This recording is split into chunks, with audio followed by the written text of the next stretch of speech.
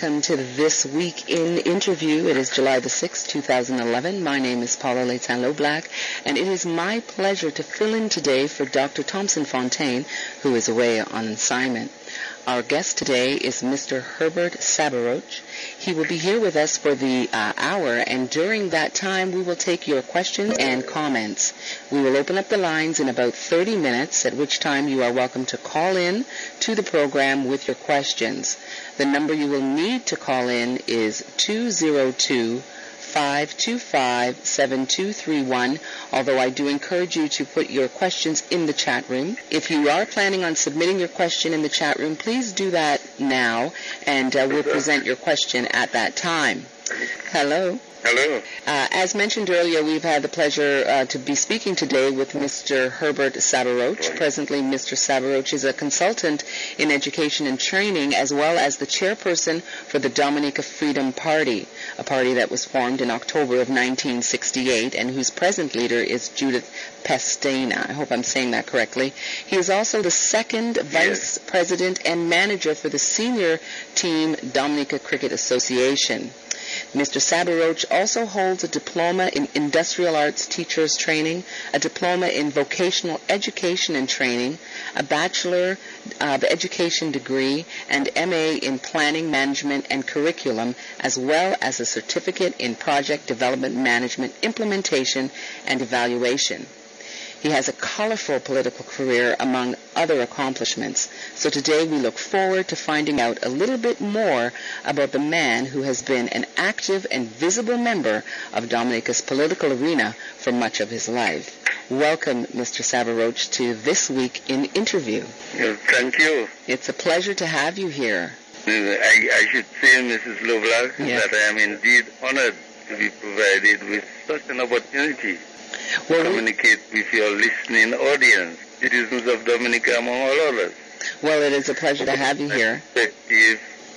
Of course, my perspectives, achievements, challenges, possible planned roadmaps for Dominica's growth and development may not be what all envisage, but summatively, ideas plus yours, of course, your questions, must contend for the benefit of all our country. Absolutely. And I'm sure that there will be listeners who, again, will have some questions based on our discussion tonight. So I wanted to actually start off by the question, as the second vice president manager of the senior team of the Dominica Cricket Association, it must be very exciting to see that Dominica is holding its first test match. From watching it, are there any outstanding young athletes within Dominica that you think have a strong chance of being part of the West Indies team? Well, we are all elated that history has been created today. Yes. As Dominica hosts our first test match in the Windsor Park Stadium.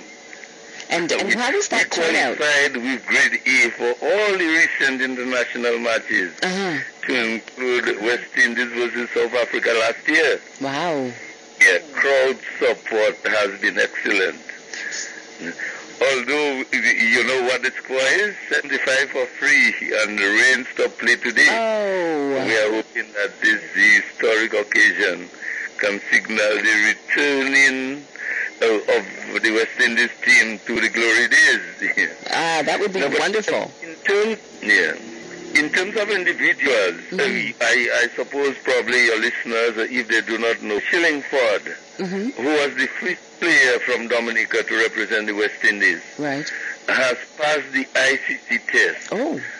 And as a West Indies contracted player, is again knocking on the door. That's amazing. We have a young player, yes, but he was not in the squad today. Ah, okay. Yeah, but we have a young player, Kazem Hodge. He was on the West Indies under 15 team, and he has been moving by leaps and bounds. Okay. Dominica and Windward Islands MVP for the past 2 years. Oh. He was in Australia on the cricket scholarship, and presently he is now on the West Indies under 19 team playing in the United States. So this is a good prospect for Dominica in the future.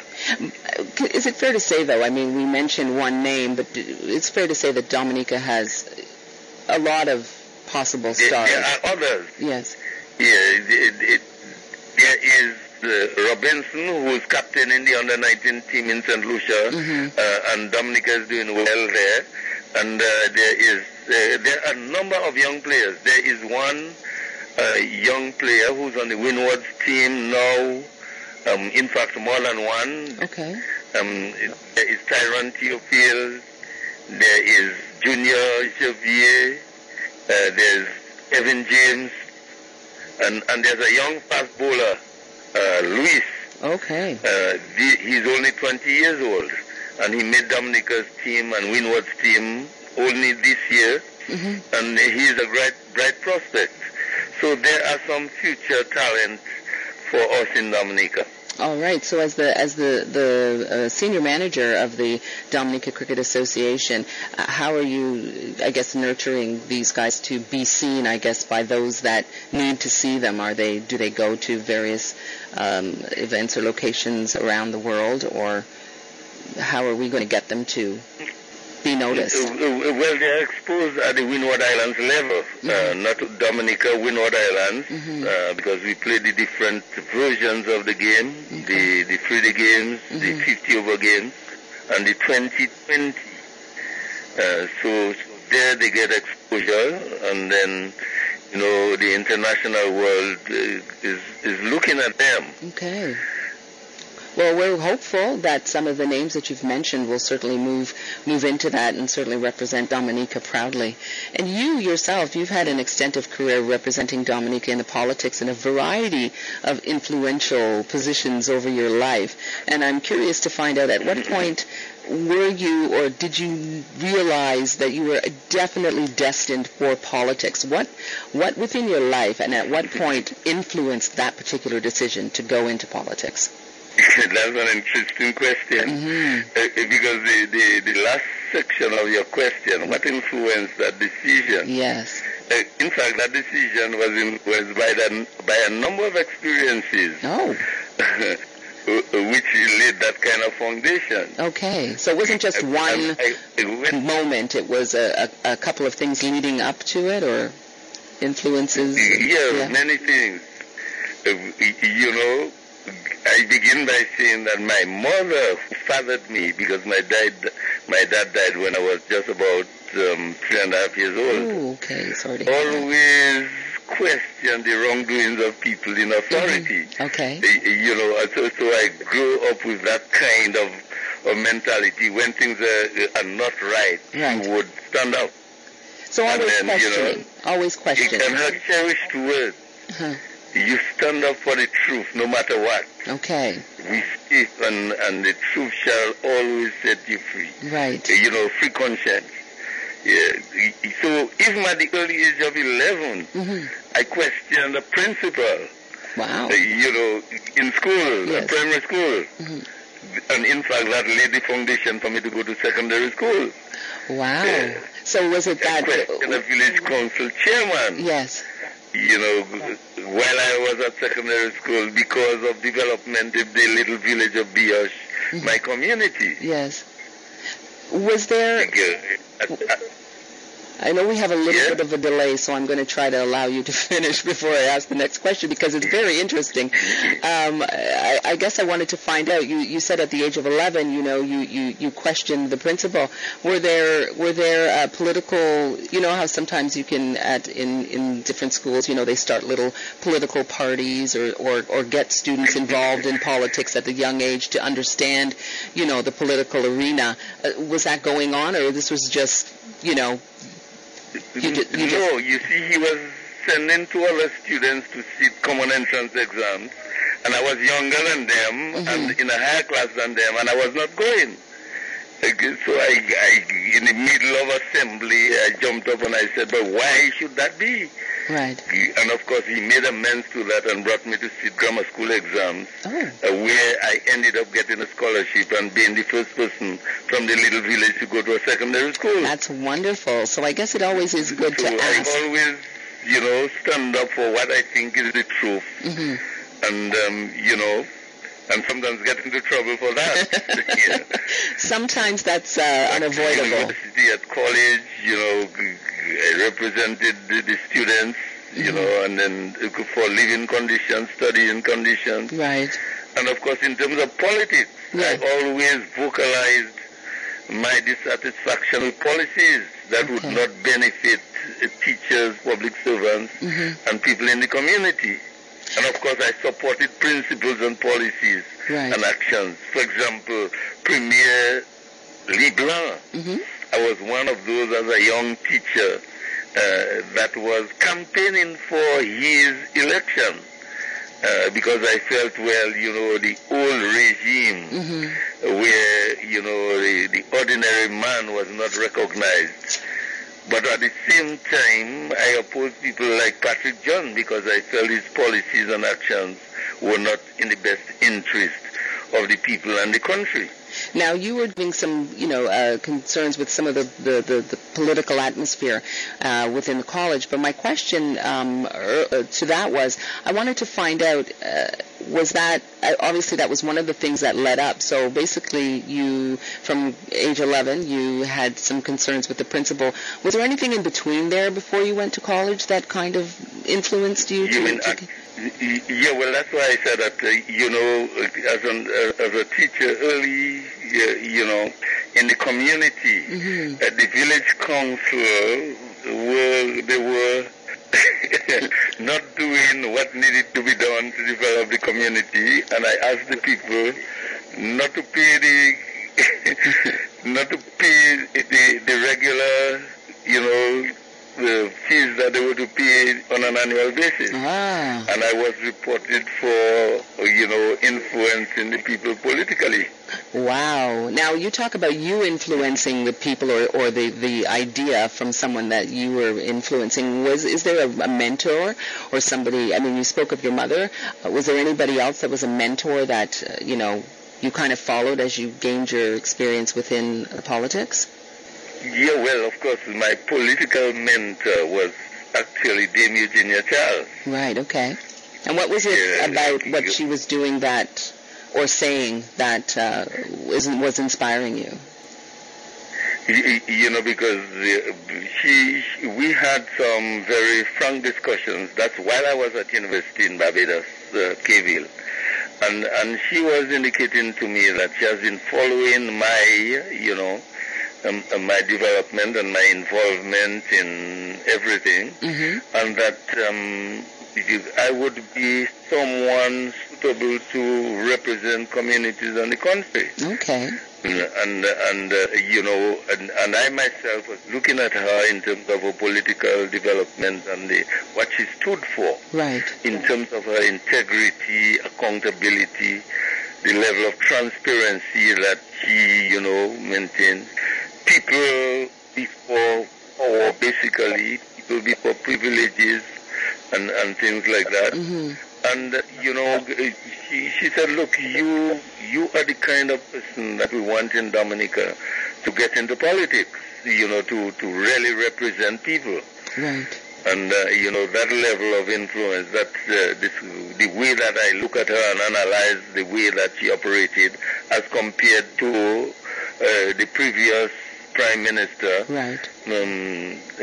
I said, well, but I needed to be well qualified and independent so that, if I get into politics, I do not have to bow down to anyone. Right. But to do what is required independently with every truth. And when you say independent, and that what I'm doing is for the good of the people. When you say independent, what do you mean by independent? Because you wouldn't necessarily be independent of the party. What do you mean? Independent in thought, word, and action. Because if there's a policy that I feel that is not for the benefit of the people, that I could stand and defend it. So even within the party? Even within the party, at all levels. Okay. So you needed to make sure that people understood that while you may have supported maybe the majority of their policies, that if there was one that you didn't believe in, they needed to know that you were ready to stand for the people. That's it. Yeah, that's right. Yeah. And were you comfortable moving into that role? I mean, you were mentored or you were inspired, and then you were encouraged. But were you comfortable at that point, saying, you know what, I think I will go into politics now? Because what were you, if you weren't going to go into politics, what would you have gone into? No, well, I took my professional direction, especially in education and technical vocational education, seriously. In fact, I moved on to work with the OECS, the Caribbean. Okay. Working with the OECS, and even become the advisor in technical vocational education for CARICOM. And so my forte was in education. Okay. But while I was there, you know, things were happening in Dominica. Interestingly, I did not serve. I served as an educator with Demi Eugenia Charles. Right. But I did not serve while she was Prime Minister for over 15 years. Wow. I came after she left. Okay. In fact, she when she was going out, I was coming in. Wow. But up to that point, you'd already done so much. Yeah. Politically and... I had a level of independence. People were concerned that I was leaving a comfortable job and getting into politics, you know. What would I gain from that? But I felt that my community, and in fact my mom, to be honest, my mom was going down, and I wanted to be close to home, you know, because we were very, very close. And this particular... so I would be in Dominica, continue with my consultancies in education, and contributing to the development of the community, the little village where I came from. Now, you talk about the continuation and the development of Dominica, and at one time you held the role of Minister of Health. So, yes, before that I served 5 years in opposition. Ah, okay. And so, within that though, that time frame, did you see any improvements within Dominica's healthcare system? And right now, if you don't really see them, what could still be improved? And has much really improved? Well, you know, as Minister of Health, after I served in opposition, I got into trouble, thrown out of Parliament for standing for the truth. And took the matter to the courts, the Eastern Caribbean Supreme Court. Yes. And then was vindicated. But then, in 2000, I became Minister of Education first, and with the prompting of the Prime Minister then, Charles, that is... Eugenia? Yeah, Prime Minister Charles, not Eugenia Charles, but Pierre Charles. Oh, Pierre, okay, yeah. After Roosevelt Douglas died, Pierre Charles said that, well, with your experience and the problems we are having in health, can you take on that responsibility? And I accepted the challenge. And, you know, Dominica was very much advanced in terms of primary health care. We were leading in the Caribbean, primary health care in the country, districts and so, or health centers, doctor in the communities and so. And so that was on a very good footing, to the extent where our head primary health care doctor ended up with PAHO. At the Pan American Health Organization. That's amazing. I myself ended up being the executive, the president of the executive board of PAHO, you know, this was doing well for Dominica. We had a very good rapport with Ross University and then their assistants, because we had lots of students coming from Cuba. Right. And, you know, the level at which they needed to be upgraded, and Ross University entered in an agreement with us, and then we were doing well. Today, Yes. I mean, the primary health care system is not what we would like it to be. The cooperation that the help that we are getting from the international agencies and so, although there's that foundation, right. But the basic things at the hospital, because we still have to be sending persons to our French neighbors, Martinique and Guadeloupe. Right. And for things that, secondary health care, while our primary health care still can be considered at a very high standard, our secondary health care has not moved. So, were there many changes, though? Did you see a lot of changes? I mean, you say that the primary health care was pretty much at a good level. Did it elevate? Because now it seems that, from what you're saying, it's taken a step back. But while you were doing that, what improvements did you see? And from those improvements, which ones have fallen by the wayside or gone back down again that need to be readdressed?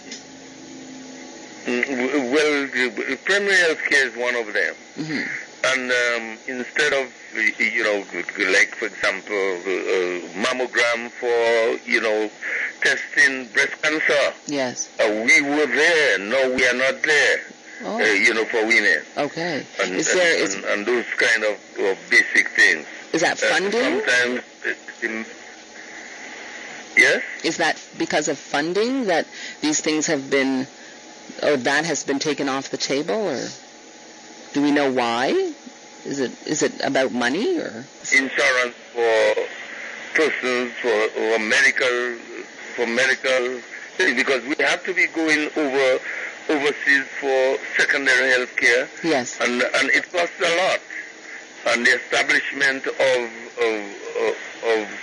a health care system in Dominica would be in the right direction to assist especially those persons who cannot afford. All right, so we need more improvement for those without exactly a lot of dollars that couldn't go away to get the health care that they need. Yeah. All right, so these are a couple of things. So did you feel that you did a major part, though, as the Minister of Health? You got a lot of things. Yes, I mean,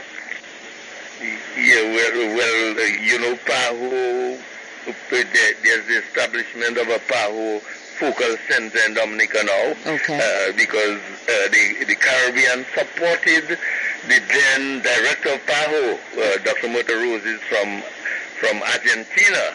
Okay. So the Caribbean actually benefited tremendously with focal points in every one of our OECS countries, the increase in the allocations of finances.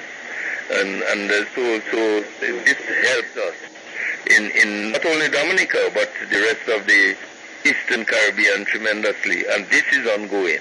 Wow, so definitely a lot of what you've done has certainly impacted Dominica presently. One of the things that I wanted to ask about was with regards to elections, you being in politics, and the outcome of the last general election seemed to has produced a resounding majority for the Dominica Labour Party. And at some point in Dominica politics, the Freedom Party was also given this mandate by the people of Dominica. Do you feel that, are these types of mandates good for a country? It has its advantages and disadvantages. Okay. Because policies that you want to implement, sound policies that you want to implement, you have that mandate to go with it. Right. But when you have that kind of majority, you tend to marginalize, the minority, their voices, and sometimes what they are saying is relevant for the development of the country. So there are the advantages and the disadvantages. In fact, the Dominican Freedom Party with 18 seats had only, the number of ministers was not more than 7. Now, the Labour Party has gotten jobs practically for almost every elected member. So you have, apart from the 15 ministers, you have parliamentary secretaries. This, again, places a burden on the, the finances of the country, the limited finances of the country. I see. So it can be beneficial for the party, I would guess, if they've got a lot of things that they want to push through, but not so much for the minority, as you're saying, the minority voice, who certainly some of their issues should probably be looked at, I would assume. Yeah. And so, that's certainly so. Yeah. And one of the things that, with regards to the last election, I'd like your thoughts on the issue about individuals who were encouraged to return to Dominica to vote. Now, there was some allegation that there was corruption around the general election and voting. Do you think that this may have impacted the Dominica Freedom Party vote? In terms of the turnout? In terms of elections, returning to vote, when a party has at its disposal, friends of government that they can, raise funds, that they can get plane loads of persons down, and even persons in terms of the Constitution and the laws of Dominica, where you are entitled to vote if you have visited Dominica within the past 5 years. Okay. But when you have plane loads of persons coming, they are all there for more than 5 years, 20 years in some instances, and they are coming to vote. They can make a big difference, and they made a big difference in the last elections in terms of the various constituencies. I see. Where a ruling party, Labour Party candidate won by two votes, 5 votes, very limited number of votes. And people coming from overseas actually made the difference in terms of the number of seats that one party would have won. Okay. So this itself creates an imbalance and does not necessarily reflect the wishes of the people who are experiencing the challenges in Dominica. Okay, so it is possible then that with people that were supposedly flown in, I don't know, I couldn't say yes or no, that this could have impacted your party. It impacted heavily on all the parties, the opposition parties. In the constituency where I run, I mean, it impacted, and in the other constituencies. Yes. And another thing that impacted heavily was the availability of finances to practically buy votes. I mean, I can say that because I experienced it in the constituency where I run, where people were actually paid to vote. And these people came forward and weren't charged with anything? Is this legal within the system? Who would charge them? That's the other thing. I guess. It's the party in government. That's interesting. Who received will not want to come forward and disclose themselves and then serve witness against the people who provided them with the finances.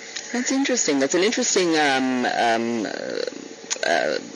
item because, I'm sure that, some people are saying yes to that, and there may be listeners saying that's not true, that never really happened. But I guess, as you're saying, sometimes when you do have people that are coming in or quote-unquote paid or encouraged in some way to vote for a certain party, it will definitely impact your party as it did and the UWP, who actually had boycotted the House of Assembly due to their feelings with regards to the turnout of the last election, the last general election.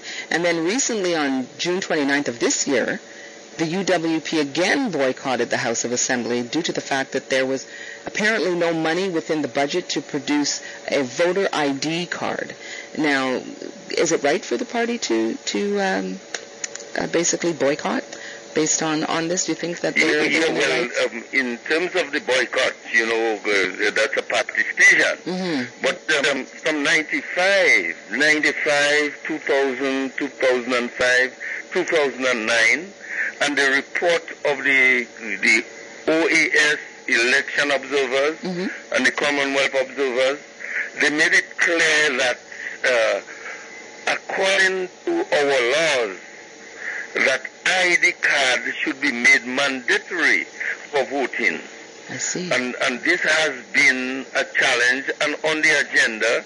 And the Freedom Party, the United Workers' Party, has been making representation for the introduction of the ID card.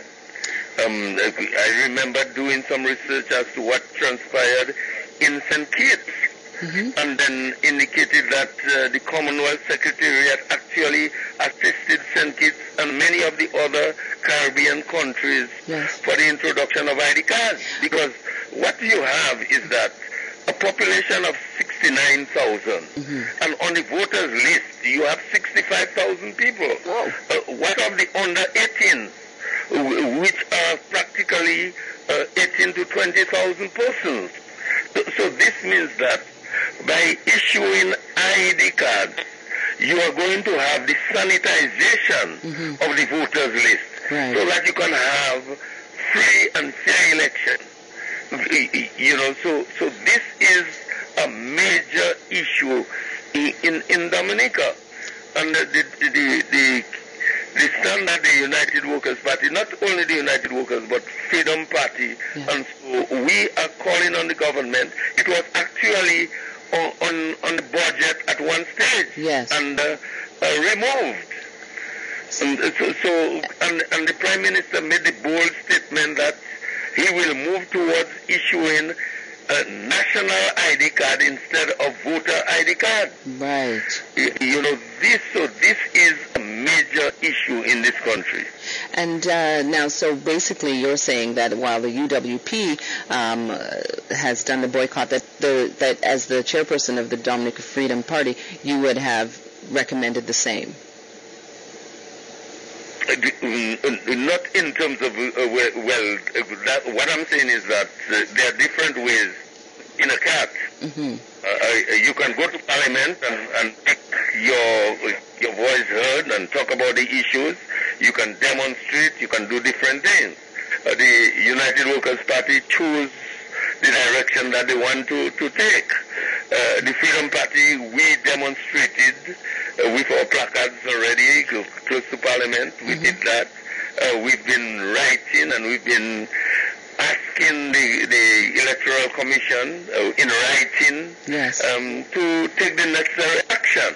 But different parties operate differently, and the United Workers' Party choose to boycott Parliament in the protest. Okay. But the Freedom Party would have done maybe something a little bit different, and maybe chose a different avenue. We would do we are still doing all what we can to see if we can make our voices be heard in terms of making the government recognize that the voter ID card is what needs to be done so that we can have free and fair elections in Dominica. So you see it as an important fabric to Dominica's political future. That is right. Now, you were talking about the government wanting to bring in a national ID card, but then the UWP wanting a voter ID card. But the government is suggesting... Not only the UWP, but the Freedom Party and the Freedom Party. Sorry. And many other persons. But the government is suggesting that the national card also be the ID card. So I guess some would ask, why couldn't the national ID card be both? The national ID card, is legally documented. That it has been a recommendation from election to election, and there is no legislative agenda or law for the introduction of national ID card. You have the licensing of persons to drive. They've got the ID card, Social Security have the ID card. The voters' ID card, as we are vocalizing, would eliminate any fraudulent activities for election, one way or the other. And this is the recommendation of the Commonwealth, the recommendation that has been implemented in all the other Caribbean countries. Well, I do know that St. Kitts definitely has one, as oddly enough today I was actually speaking with a Kittitian friend of mine who actually showed me his voter's ID card, which I thought was quite interesting. One of the things that I wanted to ask you, so is this voter ID card that is being proposed available to those overseas as well as those within Dominica? According to the laws, it will be available to those overseas who have visited Dominica within the 5 years, the election period. I see. So you have shown this would be available to them. But in order to get the voter's ID card, you would have been visiting Dominica during the 5-year period between elections. And that is part of the legal parameters that governs the issuing of voter ID cards. And now would those from overseas be able to get these cards overseas, or do they have to come into Dominica to get this? Well, not necessarily, but they would have had visited Dominica during the 5-year period. Because, I mean, we issue passports overseas. Right. And so the same process could be followed. Okay. All right, so this is and what... even we issue passports to those who should not be getting passports. Okay, so you're not necessarily for a national card, you're more for the voter ID card. So I guess, but right now, according to what I've been reading, there is no money for it in the present budget. So how do you see that, coming to light? We are having different activities. World Creole Festival in Dominica. Everyone who is working there get an ID card. Look, we are having the cricket in Dominica. Every worker, and we have close to 1,000 persons engaged in various activities, and they are accredited with an ID card. Yeah. And it does not take those kind of monies, because we have the technology in Dominica already to accommodate this. To prepare the ID card. Right. Well, so basically, the $4 million that is being projected for it doesn't necessarily need to be spent. They don't need to spend this much money. Is what you're saying? Yeah, okay. Because the Commonwealth Secretariat is prepared to give us technical assistance. Somebody from the Commonwealth Secretariat was here, and he indicated the necessity to have the voter ID card, so as to have free and fair elections throughout the Commonwealth. Now, all of this has been transpiring. Well, wow, I can't believe we've already gone into 50 minutes here, and we've just got another 10 minutes, and I still have a lot of questions for you. And I think maybe some of our listeners may have some questions, and they're welcome to call in at 202-525-7231. That's 202-525-7231. Or they're welcome to leave questions in the chat room at thedominican.net. So I encourage our listeners, if you've got any questions, to please do so while we've just got a few more minutes here with our interview. But so far, very, very interesting, and I'm learning quite a lot tonight. So again, thank you so much for your time.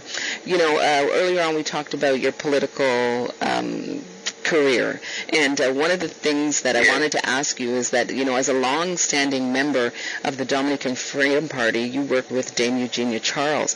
Tell us a little bit of how it was working with her, kind of behind the scenes. How was she as a manager, so to speak, of a cabinet and of the country? A number of persons wrote books about her, Yes. And she was that level of, she had an independent mind. Okay. Very independent mind. But she was a very good listener, because when you bring suggestions to her, she may disagree with you. Right. When she gives good thought, she would call you back and then have further discussions And if she was convinced that what you were asking her, the suggestions that you were making, and she would take on board the suggestions that you were making. And she believes strongly, in integrity, accountability, yes. Finances. You had to account for what you were doing. So nobody got a free ride. Everybody had to work and do their part. Yeah, that's right. Or else she would not she would not hesitate to tell you that you're fired.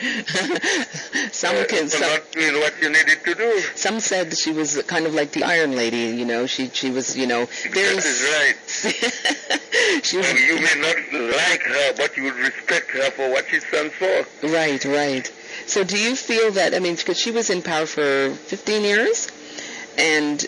15 years. Yes, and I'm just wondering, having been part of the party, so maybe this is a question for you as well, do you feel that a lot of what she envisioned for Dominica, maybe from her first year, the first 5 years, 10 years, actually came to fruition? Were there a lot of the things that she wanted to see materialize? Did they? Well, I don't know if you recall, but your listeners probably can recall that she went into office after Hurricane David. Right. And Dominica was at a low ebb. And some of us say that she went into office after Hurricane David and after Hurricane Patrick John. And, you yes. have to build an economic base. Yeah. And, she was an economist too. So she laid the foundation and set up systems, put systems in place for the growth and development of the country. And those systems, even the welfare system in Dominica is taken over, the welfare division department is taken over by the Red Clinic system. Okay. And the partisan political system. And this does not, because it's not everyone that is in need that you can help. And when you cannot help those that are most in need because of their political affiliation, this creates problems in this country. And it creates fear because people are afraid to speak their mind, to say what they have to say, because my child will not get a scholarship. Right. The job that is available, I will not be considered for it, or my child may not be considered for it. And this creates a level of fear among people. I can tell you, not me. I was going to say. That, after the battles that I had, I was yes. offered a ministry and say how much money I want. I've said that over and over. Yes. And that I could not be bought. Those kind of situations arise. They do. And based on the principles that I hold of integrity and transparency and accountability, I could not see myself. And the foundation that old membrane my mom laid, I couldn't see myself going in that direction. No, and just based on what you told me, I was going to say, but, you as an independent person, would stand for what you felt was right. And it sounds to me that Dame Eugenia Charles basically also was that same type of person. She basically stood for what? That is the truth. What she felt was right. But at the end, when she, left, quote unquote, left the politics, I guess, after the 15 years of not leaving, but you know what I mean. I'm sure you spoke with her after that. Was there anywhere in there where there was something that she thought that, she had hoped would have come to fruition that didn't? Was there anything that, she would have liked to have seen? A vacuum was created. And the people who could have taken up the mantle, there was Brian Allen. He actually left and then took a regional job as a judge. Yeah. Because he was a political leader in 2005. There was Charles Maynard, Charles Savre. Right. And for one reason or the other, they went their selfish ways. And the legacy of Dame Eugenia Charles and what she stood for and the foundation she had laid, the Freedom Party suffered. Okay. Because those persons who should have taken the party forward, find themselves, for personal gain. Mm-hmm. I could have done the same thing, but I didn't. Went their own way. A number of the stalwarts of the party. And so that put us in a position where we have to rebuild and try to attract people and that are of that caliber and that kind of thinking. So I guess in the end she would have been disappointed in these individuals and hoped that they would have continued. Very much so. That would have been very frustrating, no doubt. Now, as we continue on with our discussion about the political arena, this year you've had some interesting things happen. Where this year, actually last month, on June the 29th, you were charged with resisting arrest, obstructing, and battering of a police officer, for which you've pleaded not guilty. Do you feel that this charge will or has tarnished your political legacy? No, I don't think so, because, you will have people who would say, by Sabaroch should not have stood up to that. Mm-hmm. But that wouldn't have been you, though, right? Like me, I believe I was targeted. Okay. Yeah, I was targeted. Mm-hmm. I had every legitimate reason to go to Parliament, and I explained that to the police officer. Mm-hmm. The charge of beating, after 68 years, I couldn't see myself beating a police. Yes. Those kind of things, resisting arrest. I opened the door and entered, so I could have resisted. But a third charge is being placed on me, which is obstruction. I've got and then the police, they asked for 105 days, 17th of October, right, to have the case, heard in the courts. So I'm very optimistic that, the truth shall set me free. Well, I know that we probably can't go into a lot of detail because this definitely is in front of the court, so we can't get into too much about it. But how are you feeling with regards to it, in terms of having to have run into this? I feel strongly that, I'm acting on behalf of the people. And, I am one of those that's not afraid to stand for the truth and to move forward for the development of this country. Mm-hmm. And, this is something, this is an example to show people that, those who stand up will be victimized, they will be targeted. And so this is something that cannot be allowed to continue in our democratic country. And do you feel that, based on your reason why you were there, and now with the government having a majority, that it will really be heard, or has this actually really brought, I guess, in an unfortunate situation with you having been charged, but it's really brought the issue to the surface? And so maybe it's not such a bad thing in kind of a way. And I'm guessing, well, actually not guessing, having read, and maybe you can correct me, part of the reason for being there was with regards to in support of the UWP and their request for funding for a voter ID card.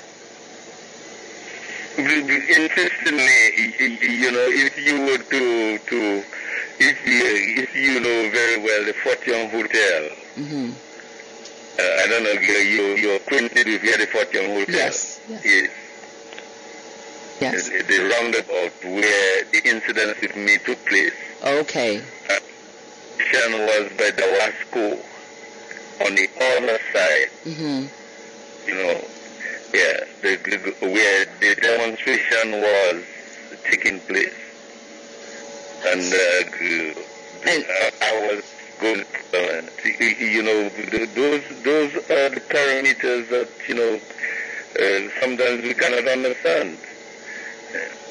People before me passed through, people after me passed through. Okay. But I couldn't pass through. For some reason. Apparently I had read that the police officer had asked you to go a different way.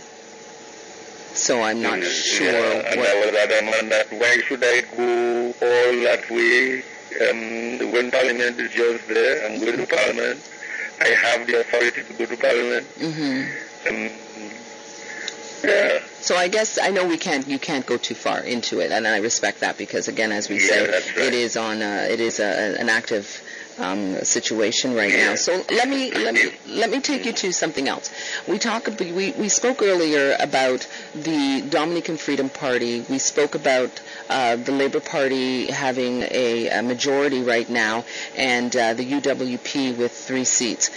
Right now, as the chairperson for the Dominican Freedom Party, what is in store for the Dominican Freedom Party? How do they rebuild their brand within Dominica? How do they get back those votes that they lost?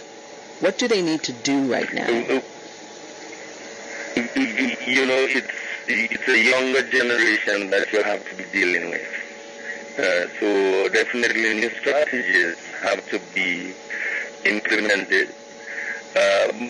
It's very interesting that you try to target the younger generation. The media is controlled by government. You try to target people that have a level.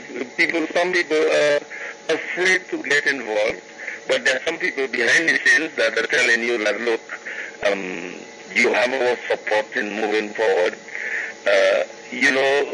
The idea that, gradually you try to do it through a process of education and, to bring light to the forefront, to make people understand what is happening in this country. And it's patience. We know that things can be done through the revolutionary process or the evolutionary process. And, gradually we are hoping that people can see the light because people believe in integrity, transparency, accountability. And at some point in time, we are hoping that the younger generation, although the initial reaction is towards short-term, what we call in Dominica, CIVO party, and the messages that you want to get across does not always go across as fast as you would want it to go. And especially if you are not in control of the media, the media houses. Right. So it's a difficult task. We recognize that. It's a challenging task. We recognize that. But we have to keep on working at it with the hope that the light, the dawn of day can come. And that the younger generation can see that the future depends on the integrity, the accountability, the transparency of any government that is running this country. Which brings me to a question from the chat room. So I've got 2 more questions for you, and I appreciate your time. We're going over just a little bit, but I do have 2 questions. One from the chat room has asked your opinion on the state of politics in Dominica today. How do you feel about it? The state of politics in Dominica. Yes. How do I, and that's when I say interesting question, but it's a difficult one. Because, people will, I'm basing my opinion on what transpired during the last election. A lot of finances were available to the Dominica Labour Party. And the influence that was exhibited in various communities where people accepted financial contribution to vote for a particular way. If you have a continuation of this, we have a deterioration of the democratic rights of people. And then you will find that some people felt getting very aggressive. And people are starting to get very uneasy. Right. And that is why even in the police force, you have, for example, cases, you must have heard of the happened by a case where he was firebound during Christmas Day. And then the health system to get that case going is being stalled, and everything is in abeyance. You know, so some people gradually are coming to terms with the things that are not going right in this country. So the voices are being heard. More people are talking about it. So basically the fear is being, you know, people are not as afraid anymore because it's now affecting them. Some people, but the fear, you know, people will tell you behind closed doors, well, you know something, look, this is that. But they will not come in the open. Right. During the night, they will come to a meeting. During the day, they will not want to show their faces because pictures are being taken by the government, and then they will appear to be supporting the opposition instead of the Labour Party. Right. So they are afraid of victimization, nepotism, and those things are showing up their ugly heads.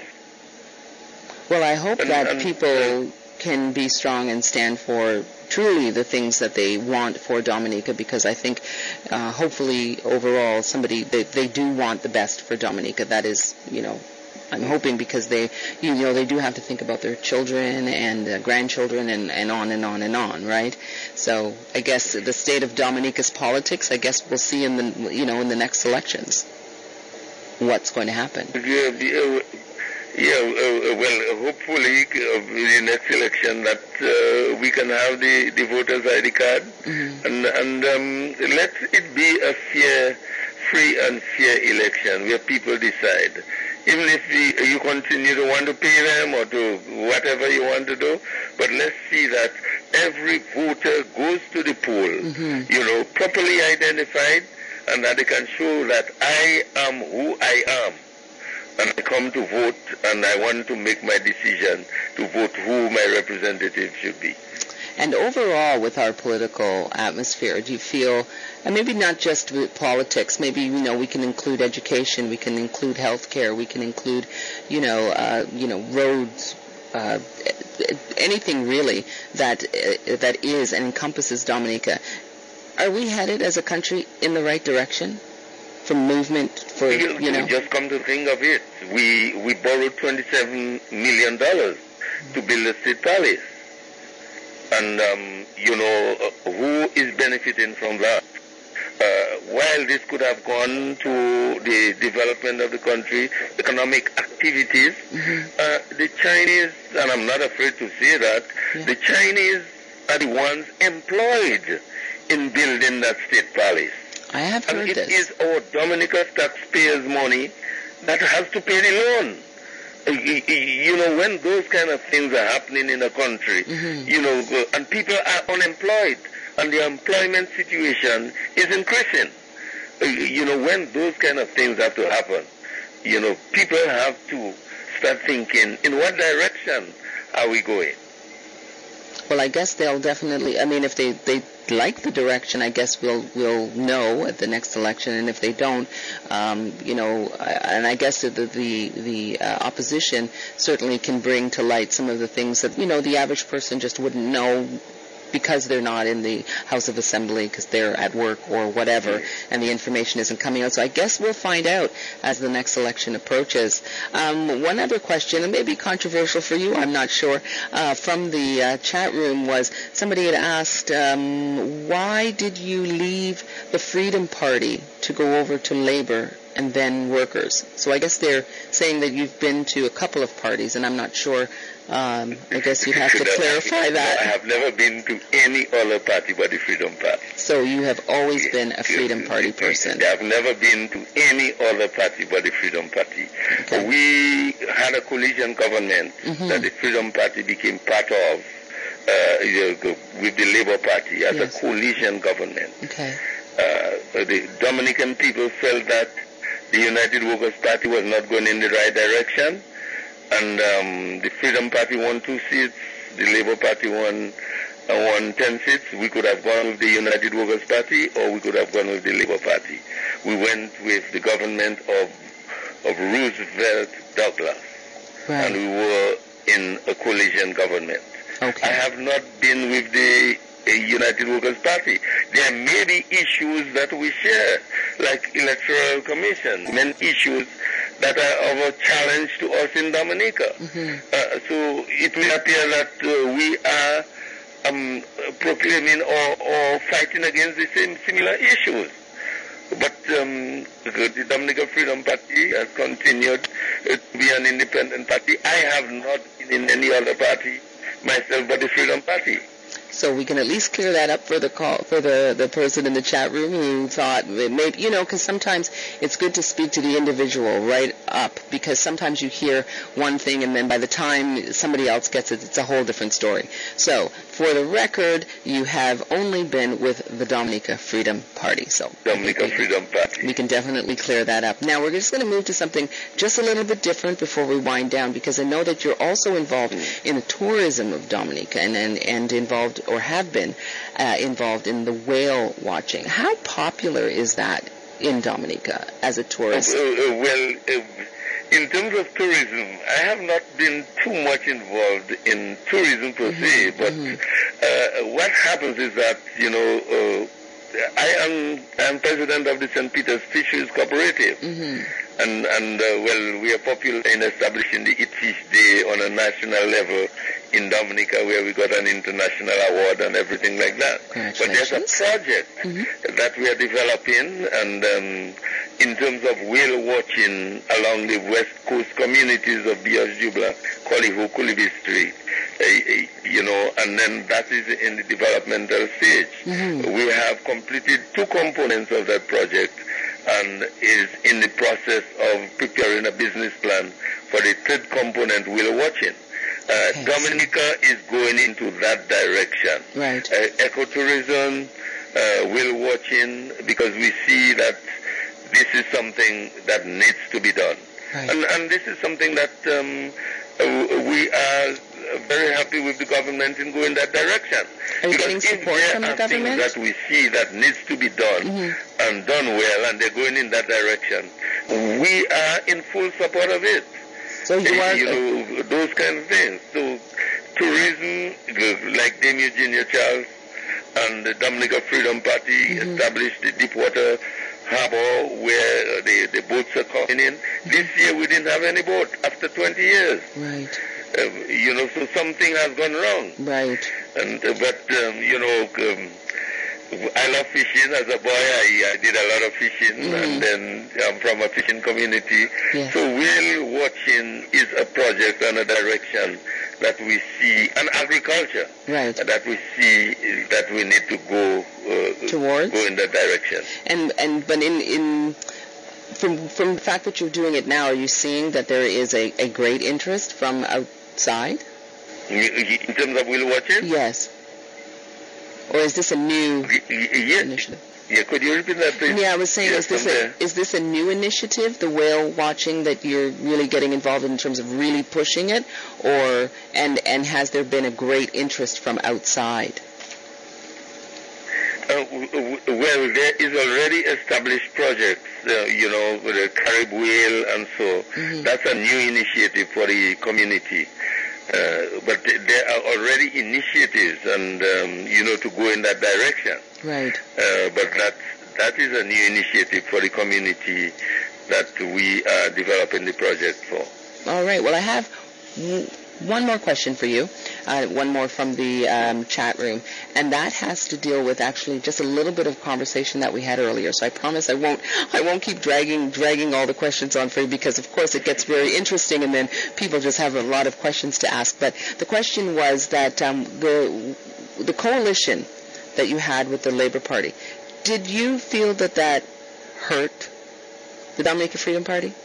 Did that affect? Well, it did hurt, because you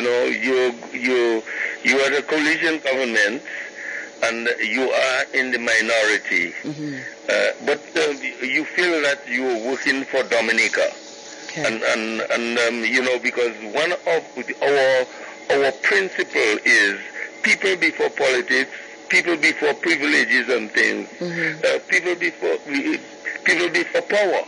Right. So Freedom Party's principle and direction is focusing on the development of people, first and foremost, even before our own party. I was going to say. And that was the basis on which the Dominica Freedom Party was in collision with the Labour Party, working for the growth and development of the country. Country first.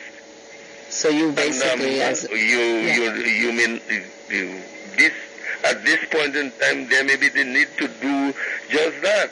All opposition parties and private citizens and everyone else need to start focusing on the development of the country. And this is what is emerging. Right. For example, the Citizens Forum, Citizens of Dominica, yes, going in the direction to make a difference, to identify the challenges and educate people in terms of what is going wrong and what are the plans that is required to develop this country. Well, I'm sure that these meetings will definitely bring a lot of ideas, and hopefully some of those will be heard by the present government. Last question for you. This one has nothing to do with politics at all. This is a no politics question at all.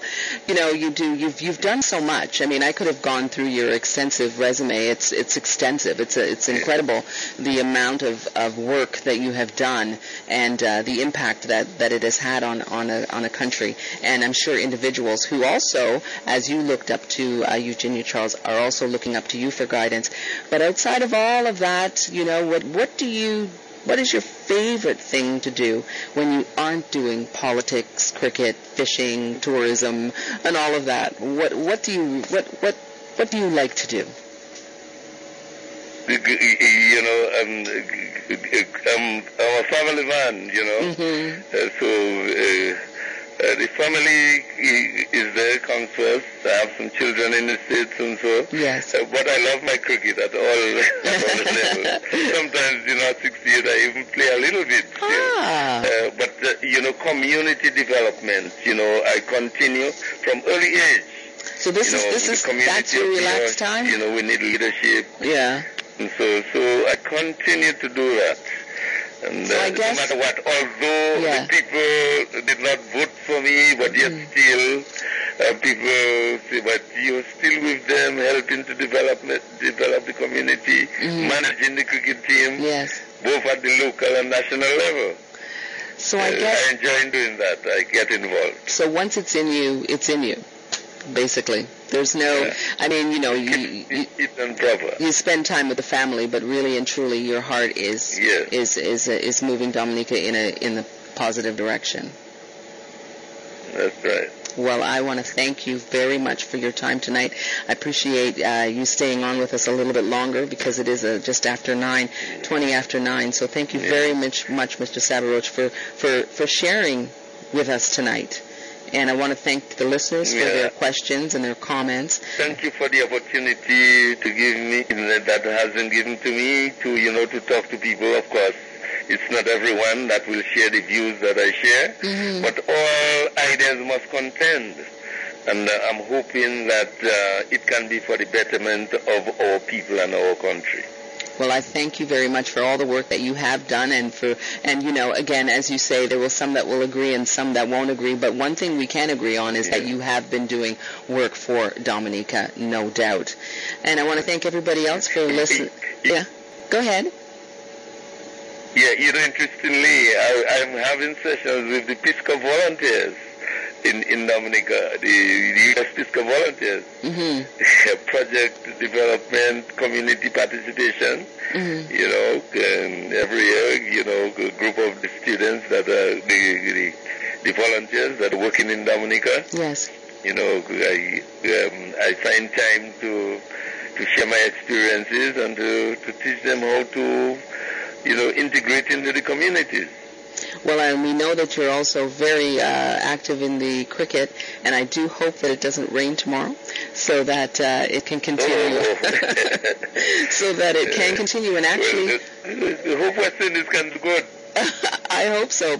Again, Mr. Sabaroch, thank you so much from all of us here at the Dominican.net Radio. Thank you for calling in. To all the listeners, thank you for tuning in. And be sure to join the Dominican.net on Twitter. For those of you that do have Twitter, it is TDN Radio 1, and that will keep you up to date with news and interviews from the nature island of Dominica. Again, Mr. Sabaroch, thank you so much. Is there anything you wanted to say, just as a parting words, last kind of thoughts for our listeners tonight? No, the thing that I'd want to say is that, Dominicans who are living overseas, I would want them to play their role, in terms of the contribution in educating our people. They have families, get the information, share with them, so that, the Dominica that we are developing, they can be part of it and they can make a contribution towards it, because all of us are Dominican and our children would appreciate that. Absolutely. Again, thank you so much, Mr. Sabaroch, and hopefully again we'll speak in 105 days. Thank you. All right. Take care. Have a wonderful night. And bye-bye. You too, my dear. All right. Take care. Bye-bye.